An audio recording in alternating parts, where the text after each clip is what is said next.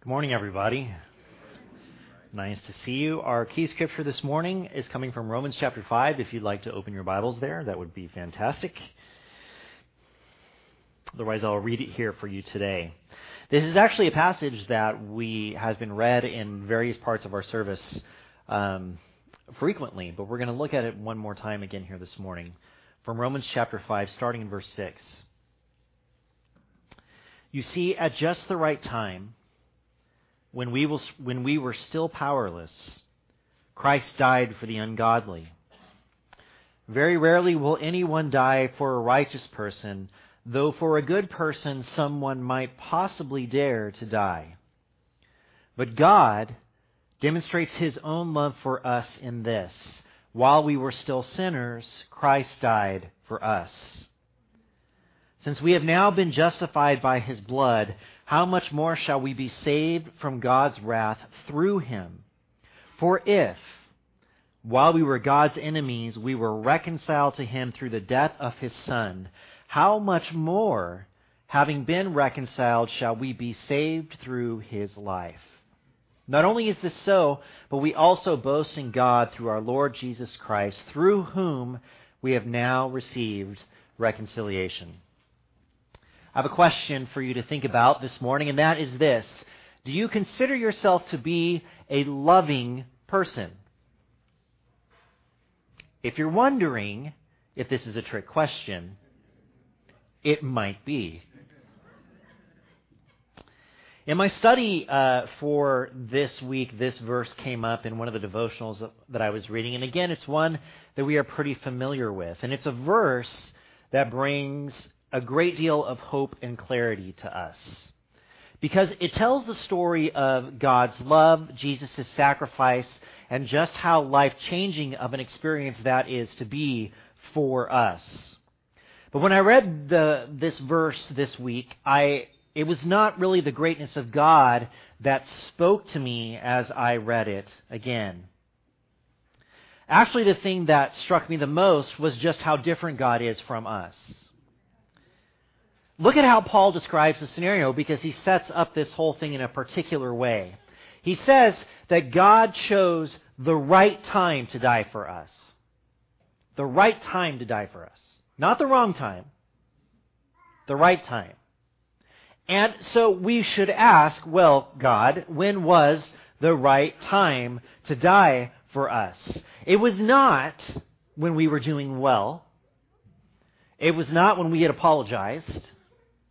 It was not when we had come and set everything right or straight. It was not when we were reaching new heights in order to be good people. Instead, it was when we were hopeless, undeserving, and lost in our sin.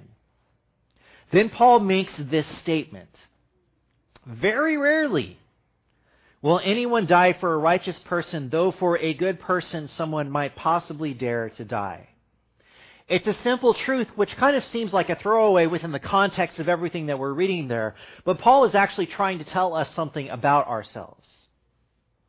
And what he's saying is this: if you were to choose to die for someone, what are the circumstances under which you would choose to do so? Well, they are pretty few, aren't they? I mean, even if you were just to be completely 100% straight and literal, who would you die for? And there are probably only a few people on the face of the planet that you would choose to die for, and then the circumstances have to be right in order for us to die for them, because Paul recognizes something that is very true. Very rarely will someone die for someone else.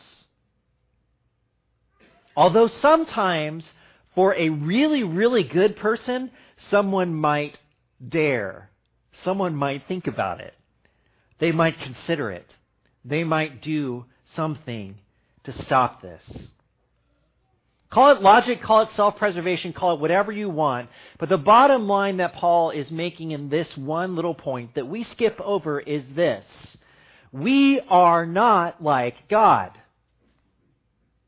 We are not like God. Because, from verse 8 again, but God demonstrates His own love for us in this: while we were still sinners, Christ died for us. While we were enemies of God, Christ died for us. While we were as far away from God as we could possibly get, Christ died for us. He made that choice to demonstrate the love of God. And in the book of 1 John, which we're studying, the writer goes so far as to say the very definition of love is Jesus Christ dying for us. And I have two reactions to this dichotomy. The first one is, we have an infinite number of reasons to not love someone else, let alone not die for them. Right? I'm tired, therefore I can be mean.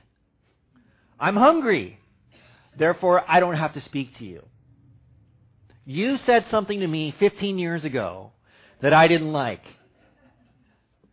You know what it is. Don't act like you don't. We have an infinite number of reasons, which tells me this: we are infinitely more petty, self-absorbed, narrow-minded, short-sighted, and unloving than our God. In some ways, we stand in place and wait for the world to revolve around us. The second thing that I appreciate is this: praise God that He is not like us. Praise God that He is not like us. Now, it would be easy to get down on ourselves about this. But instead, I would like for those words to challenge you to be motivated. Because God's love, this kind of love, this kind of sacrifice that gives when it is undeserved, changes the world. It changes lives. It opens up the realm of a new life and a new possibility that is not possible without this kind of love and sacrifice. It has changed your life.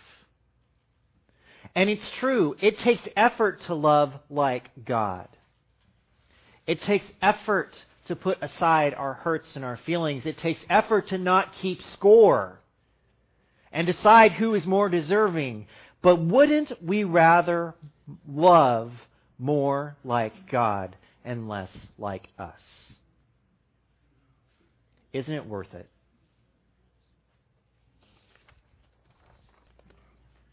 We're going to be in the book of 1 John, so if you have your Bibles, please open up there.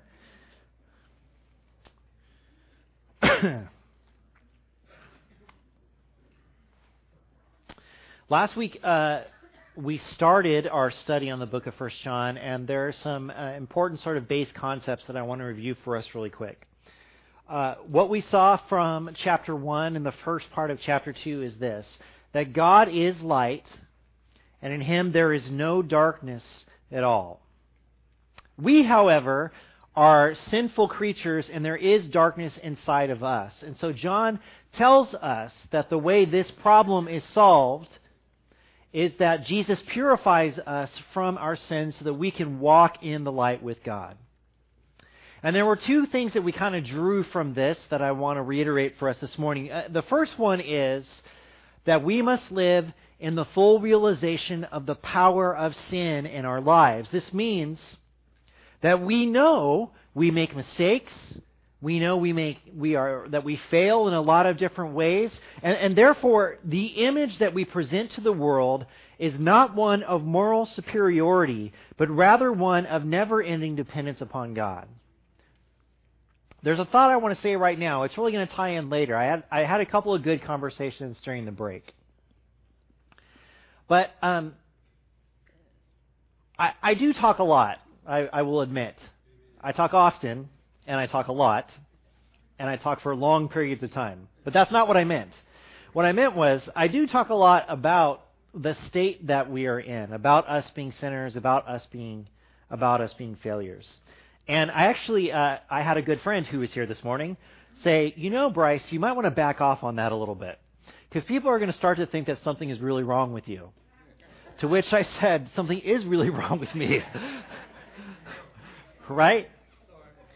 But there was a thought that occurred to me this morning that ties into all this, and we're going to bring this back in later, but I want to say it while I'm thinking about it. And that is this.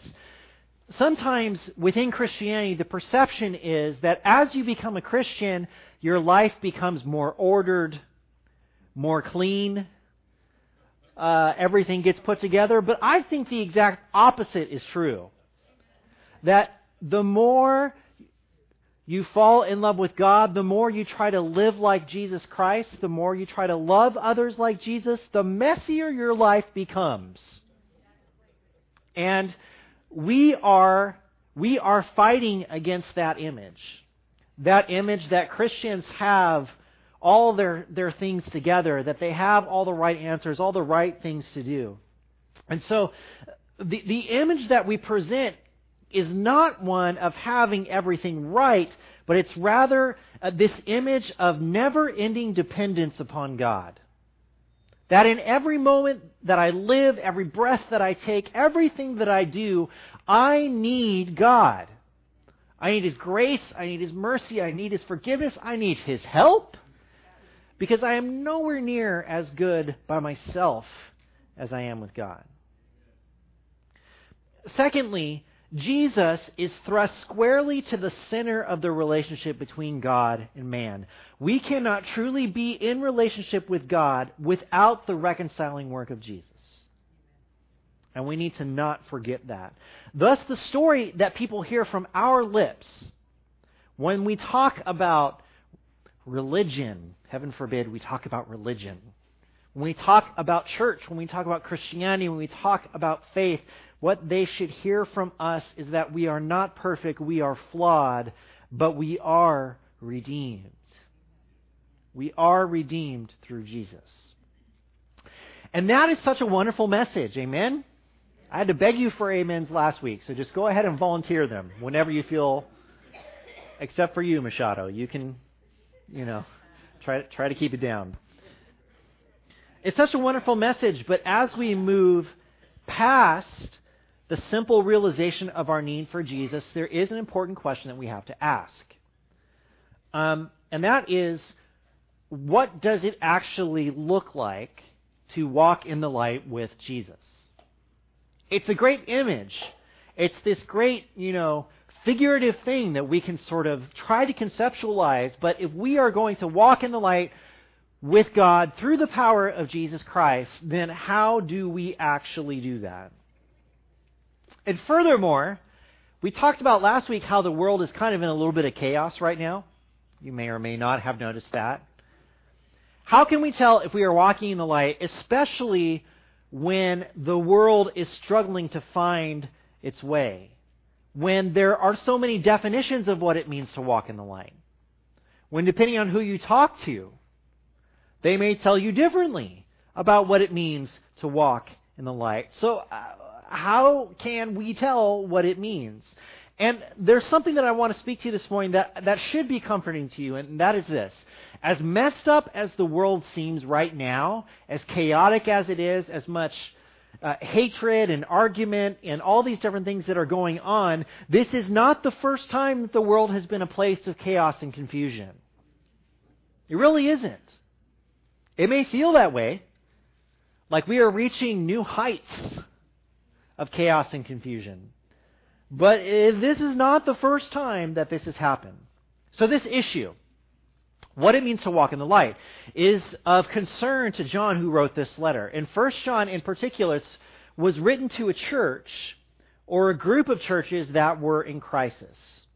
And in particular, they were being attacked by false teachers. So get this. This is pretty messed up, what was going on with them. Some individuals who had once been associated with the Christian community had adopted false beliefs about Jesus, particularly as it related to their understanding of who He was, and because they came to disagreement with the leaders of the church, they left the church. Okay? But evidently, after their departure, they continued to spread their teachings to those who remained in all the churches that John was writing to. And they went so far as to organize basically missionaries to go back into these communities and to spread this sort of false gospel and false understanding of who Jesus was, with the goal of converting those churches to their beliefs about Jesus. And guess what happened within the communities? There was division, there was confusion, and there was crisis. They didn't know how to answer this question. Well, what does it mean to walk in the light? Because they were people within their community who were literally pulling them in different directions. So we have this passage, 1 John chapter 2, starting in verse 3. We know that we have come to know him if we keep his commands. Whoever says, I know him, but does not do what he commands is a liar, and the truth is not in that person. But if anyone obeys his word, love for God is truly made complete in them. This is how we know we are in him. Whoever claims to live in him must live as Jesus did. Dear friends, I am not writing you a new command, but an old one, which you have had since the beginning. This old command is the message you have heard, yet I am writing you a new command. Its truth is seen in him and in you, because the darkness is passing and the true light is already shining. Anyone who claims to be in the light but hates a brother or sister is still in the darkness. Anyone who loves their brother and sister lives in the light, and there is nothing in them to make them stumble. But anyone who hates a brother or sister is in the darkness and walks around in the darkness. They do not know where they are going because the darkness has blinded them. Let's pray together. Heavenly Father, I am grateful for this community, for the way that we come together each week to sing, to pray, to show our love for you, to study your word. Father, as we dive into Scripture this morning, may our eyes and ears be open to see and hear all that you want us to see and hear, Father. May we receive truth from you today. In Jesus' name we pray. Amen. Now, what are the keys to walking in the light? And there's a lot of words there, but it's actually pretty simple what John is trying to say to us. First, we must know and love the Word of God. Again, starting in verse 3. We know that we have come to know him if we keep his commands. Whoever says, I know him, but does not do what he commands is a liar, and the truth is not in that person. But if anyone obeys his word, love for God is truly made complete in them. Now we read this verse, and what are some of these verses, and what are some words that stick out to us, that stick out to you? Commands, certainly, stand out to me. Anything else? Truth. Complete, liar, word, okay? So this sort of touches on some concepts that we're very familiar with. And in general, probably our most common reaction to this is that what the writer is telling us to do is to know our Bibles and to know Scripture. That this is what the writer is talking about. But here's something that we sometimes fail to realize when we read passages like this. The communities that John was writing to, they did not have Bibles. They probably didn't have even Old Testament Scripture. Although it's possible that they would have had access to it in some way. It's also possible that they might have had a letter or a gospel. Since John is writing to these communities, it makes sense that you could assume that they had John's gospel. But we have to think about it in very different terms, okay? Because what they maybe have is a story about Jesus. And this story is what they have to base their entire knowledge and experience on. They don't have the Bibles that we have today.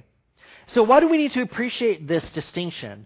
Well, because when John talks about keeping commands, obeying, is he talking about something that you just open up and read, or is he talking about something that goes far beyond that? Well, what else could he mean if he doesn't mean opening Scripture? Turn in your Bibles, if you will, over to the book of John, chapter 1.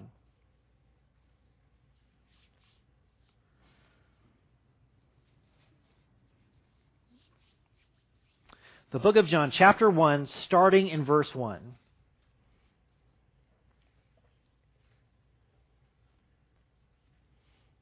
In the beginning was the Word, and the Word was with God, and the Word was God.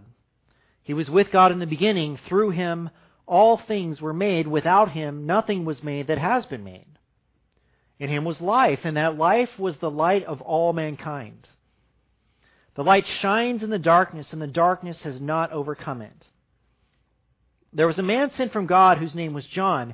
He came as a witness to testify concerning that light, so that through him all might believe. He himself was not the light. He came only as a witness to the light. The true light that gives light to everyone was coming into the world. He was in the world, and though the world was made through him, the world did not recognize him. He came to that which was his own, but his own did not receive him. Yet to all who did receive him, to those who believed in his name, he gave the right to become children of God. Children born not of natural descent, nor of human decision or a husband's will, but born of God. The Word became flesh and made his dwelling among us. We have seen his glory, the glory of the one and only Son, who came from the Father, full of grace and truth. Now, the first thing that we should notice is it's no wonder that John wrote 1 John, right? Because all the images are there that we've seen so far, light and dark. But according to John, the Word is not a book. It's not an object. It is a person. The Word is Jesus. And therefore, looking back at what he says in 1 John, knowing and obeying the Word means that you know what? Jesus. And you obey who? Jesus. You are in this living relationship with Jesus. Knowledge of God in John's letter doesn't come from memorizing Scripture.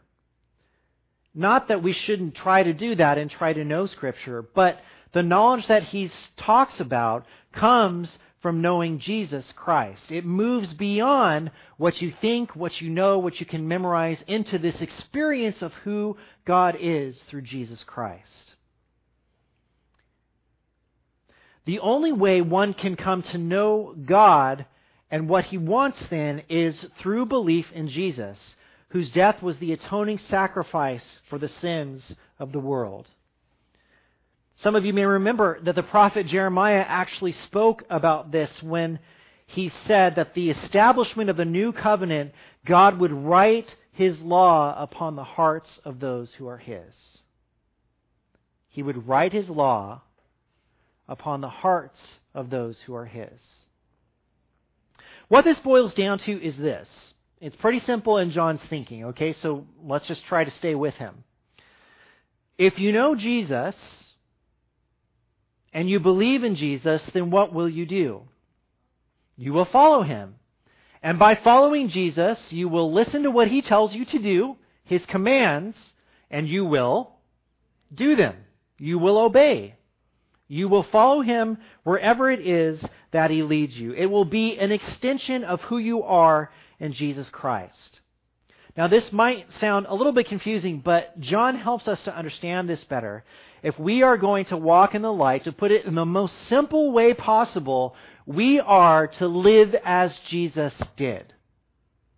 Look at the last part of verse 5 through 6.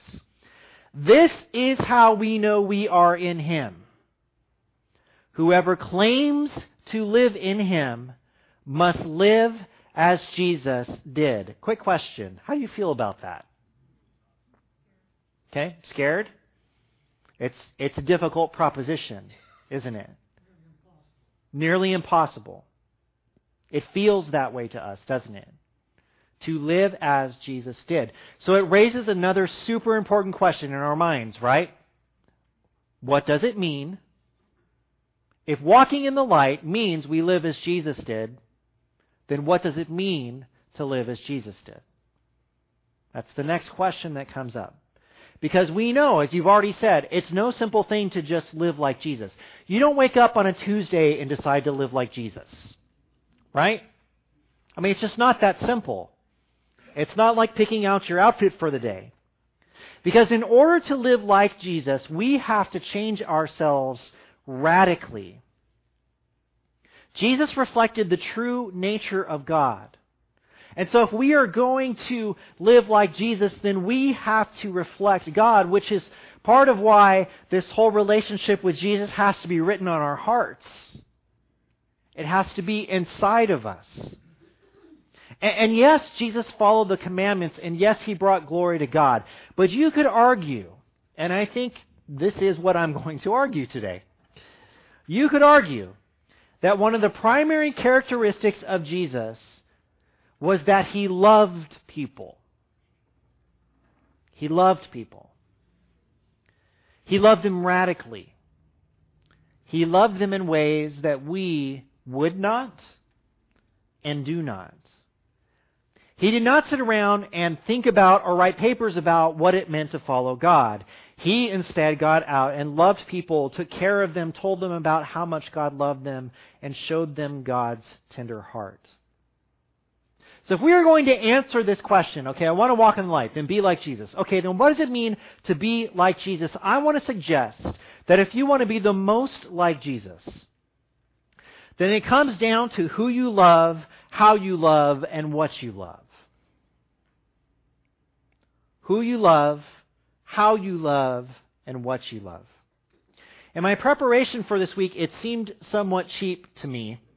I struggled with this a little bit. It's like Tuesday, I was praying and I was studying and I was looking at some things and I felt like I had this epiphany of something that I think I've known all along. Have you ever had those moments, right? Where it's like, I know this, but now I feel like I know it. And so it felt cheap to just say, well, it all comes down to love. It comes down to love. Because that feels like the easy answer, and I'm not supposed to just stand up here and say it all comes down to love, because it feels it's too easy. But as I spent more time thinking and praying about it, it occurred to me that as much as we talk about love, we probably undersell its importance a great deal, particularly in loving other people. We go on and on and on about our love for God. But we undersell the role of loving other people in the life of a Christian.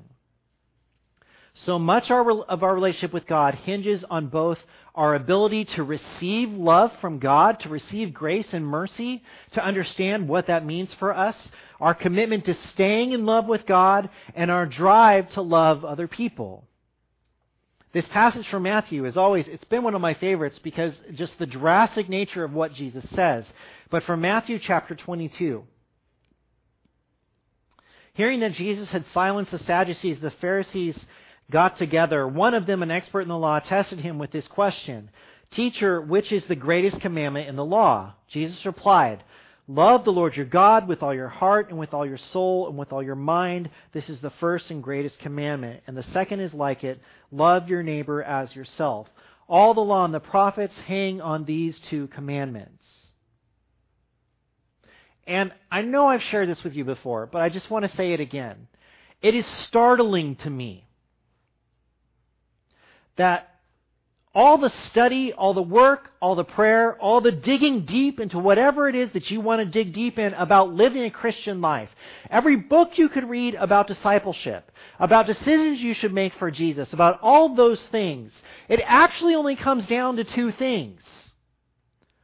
Whether you love God with everything that you are, and you love other people. And if you're not doing those two things, then it almost doesn't matter what else you're doing. I mean, that feels harsh, but that's exactly what Jesus is saying. All the law and the prophets hang on these two things: that you love God with everything that you are, and that you love other people. Think for a second about the Sermon on the Mount.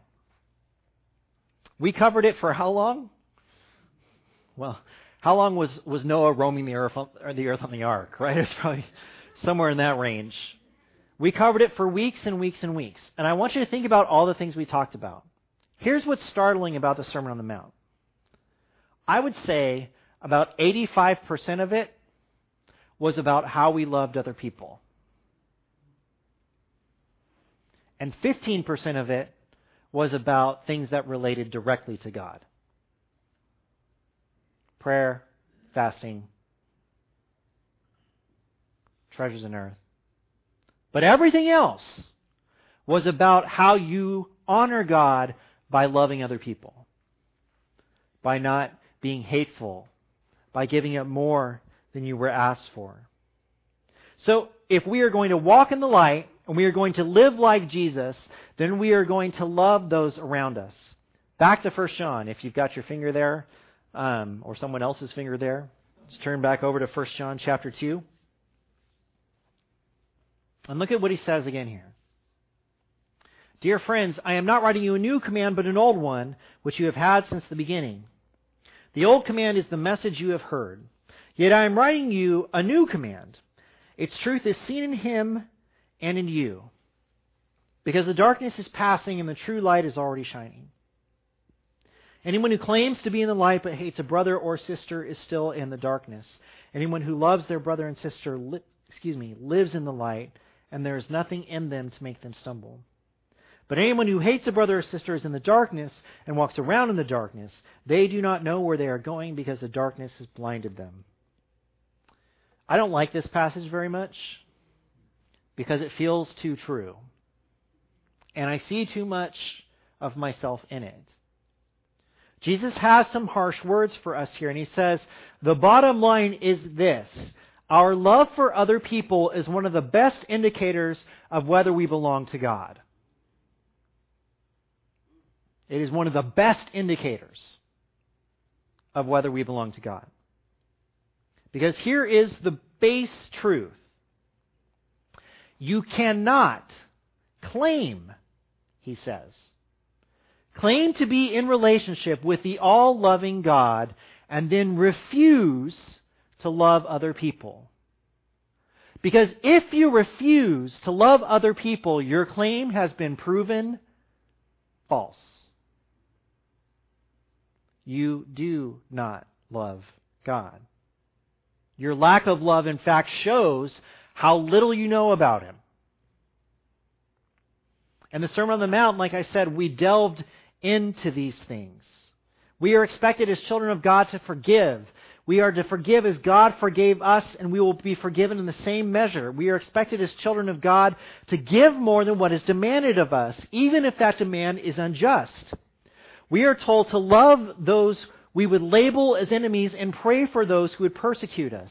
Jesus calls us unequivocally to stop loving in the way that we love and to start loving like God loves.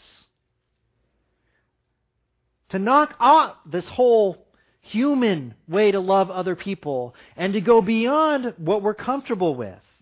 Think about it in these terms as we talked about in the introduction. God has faced betrayal over and over and over again.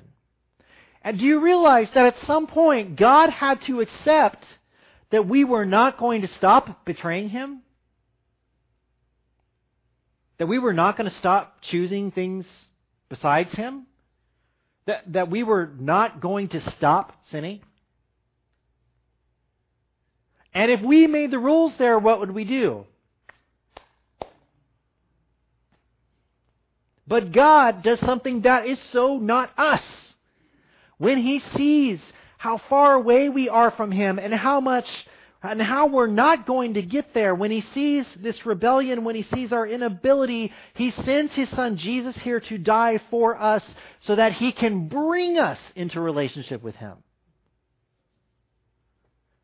That's bananas, people.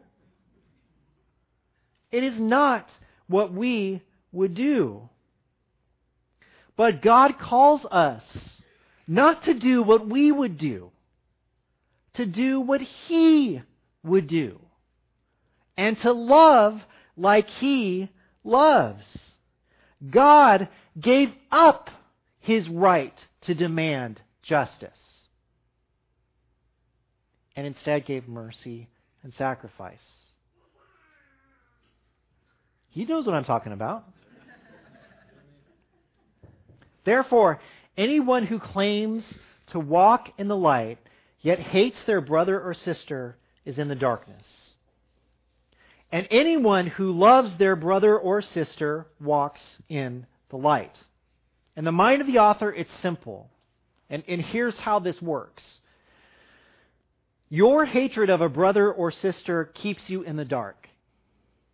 No matter what else you're doing, how many homeless people you're feeding, how many times you're praying, your hatred of a brother or sister keeps you in the dark. And guess what? When you are in the dark, what can you not do? You cannot see. You cannot see in the dark. This is really applicable to us. Because when we hold on to hatred, we cannot see. We cannot see how we are wrong to hold on to hatred. We cannot see how far away we have gotten from the love of God. And without those insights, we are not going to be able to find our way back to realizing the love that God has for us in Jesus Christ. We are blinded. On the other side of that, however, and here's why I love the phrasing. I like the phrasing of things a lot of times, just because the way that they write things, it makes sense. But look at what he says, starting in verse 9. This is, anyone who claims to be in the light, but hates a brother or sister is still in the darkness. So the setup here is you have someone who says they're in the light, but what are they actually doing? They actually hate their brother and sister and therefore in the darkness. And then for the next one, he completely flips it. Anyone who loves their brother and sister. So what have they said? Nothing. But they love their brother and sister. And therefore, what does that show? That they walk in the light without having to make any claim whatsoever. Without having to say, I am a Christian, or I believe. Their behavior shows that they are walking with God. So, how did Jesus love those around him? Jesus, or John, I should say, he doesn't give us a list of how we should love other people or how we should live like Jesus. He doesn't spell it out for us. There are no specific instructions. And this is probably for the best. Because by not defining love for us, we are forced to evaluate love on a different level. Because we are, after all, to love like God and not like us. And we all know how we do with instructions. So what did Jesus do? Well, he fed the hungry. He spent time with the sick, the rejected, and the outcast. He went into people's homes that no one else would visit, ever. He set people free from the weight and burden of the lives they had been living by showing them the love of God. He washed the feet of his disciples, putting their needs over his, even though he was the master. And in a remarkable move, he washes the feet of the person who was going to betray him. He gave up his life willingly for a group of people that wanted to destroy him so that he might save them. And now, more than 2,000 years later, we are still talking about him.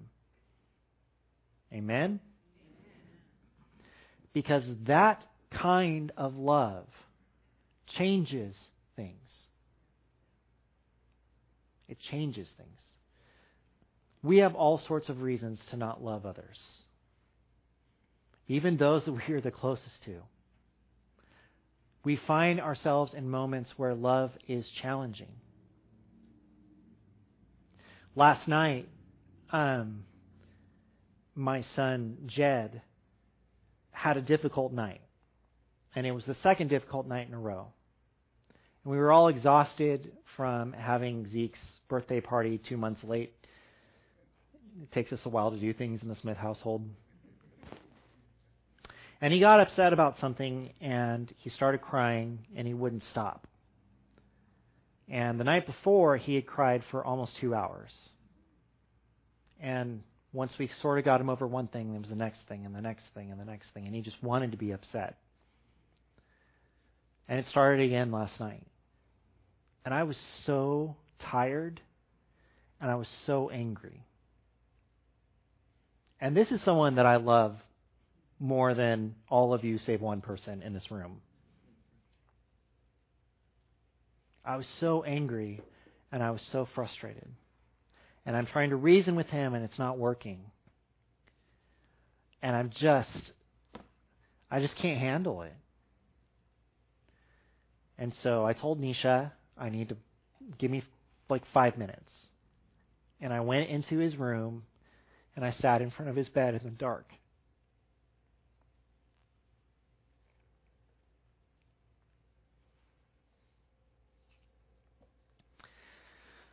And I prayed for God to just help me. I was so, and I didn't like what I was seeing or feeling in myself. No joke, this is what happened.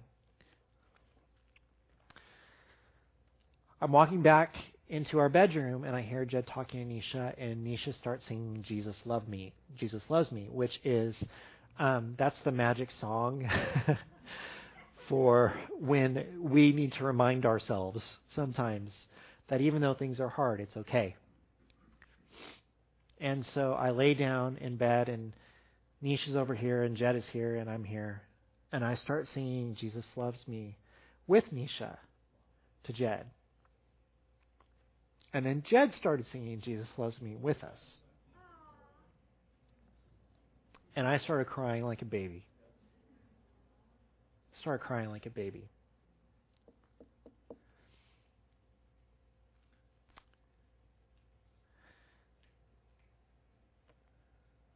There is no easy way to love like God. And everyone in this room is carrying around hurts, prejudices, decisions we've made about people because of what they've done or haven't done. All of us in this room have people that we need to forgive. And all of us in this room need to be forgiven. And here's the good news. That might feel bad. It might seem like, couldn't we just not talk about that for one Sunday? Couldn't we just make it easy? But you know what? Living the Christian life, living like Jesus, does not put your life in order. It makes it messier. Because we will be the ones who will look into difficult relationships and we will say, everyone else would walk away from you, but I won't. Because God hasn't walked away from me. And therefore, even though I don't know what the answer is and I don't know how to handle this and I have all these feelings about you and I don't know what to do with them, I am going to press forward and find God in this. And I am going to love you. Even if it kills me.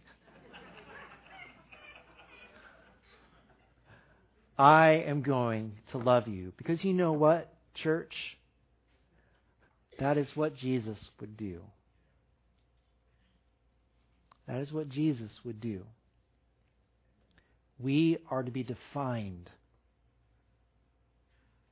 not by church things, but by how much we love other people in the name of Jesus Christ, who has loved us, has forgiven us, and has given our lives meaning and purpose. And we will not act like everyone else. We will not love like this world. We will love like God. Amen? Heavenly Father, we thank you so much for these words which challenge us. May we allow our hearts to be transformed by the knowledge of you through Jesus Christ, so that his ways are written on our very hearts, God, may we live like Jesus did, acting out His values in our lives, being the people that He has told us to be. Not that He suggested we be, but that He told us to be as children of the kingdom of God. And Father, may we love people radically as He did. May we push through the challenges. It's not going to be easy. It is hard. By its very nature, it is hard. But you have called us to love like God. And Father, may we relentlessly love like you. When we have answers, when we have no answers, when we know what to do, when we don't have the first clue what to do, God, may we still love like you. May we be those who love further than anyone else. Because you have loved us. In Jesus' name we pray. Amen. If you need any prayers or encouragement this morning, you want to know this God who loves you, we invite you to come forward as we stand and sing this song together.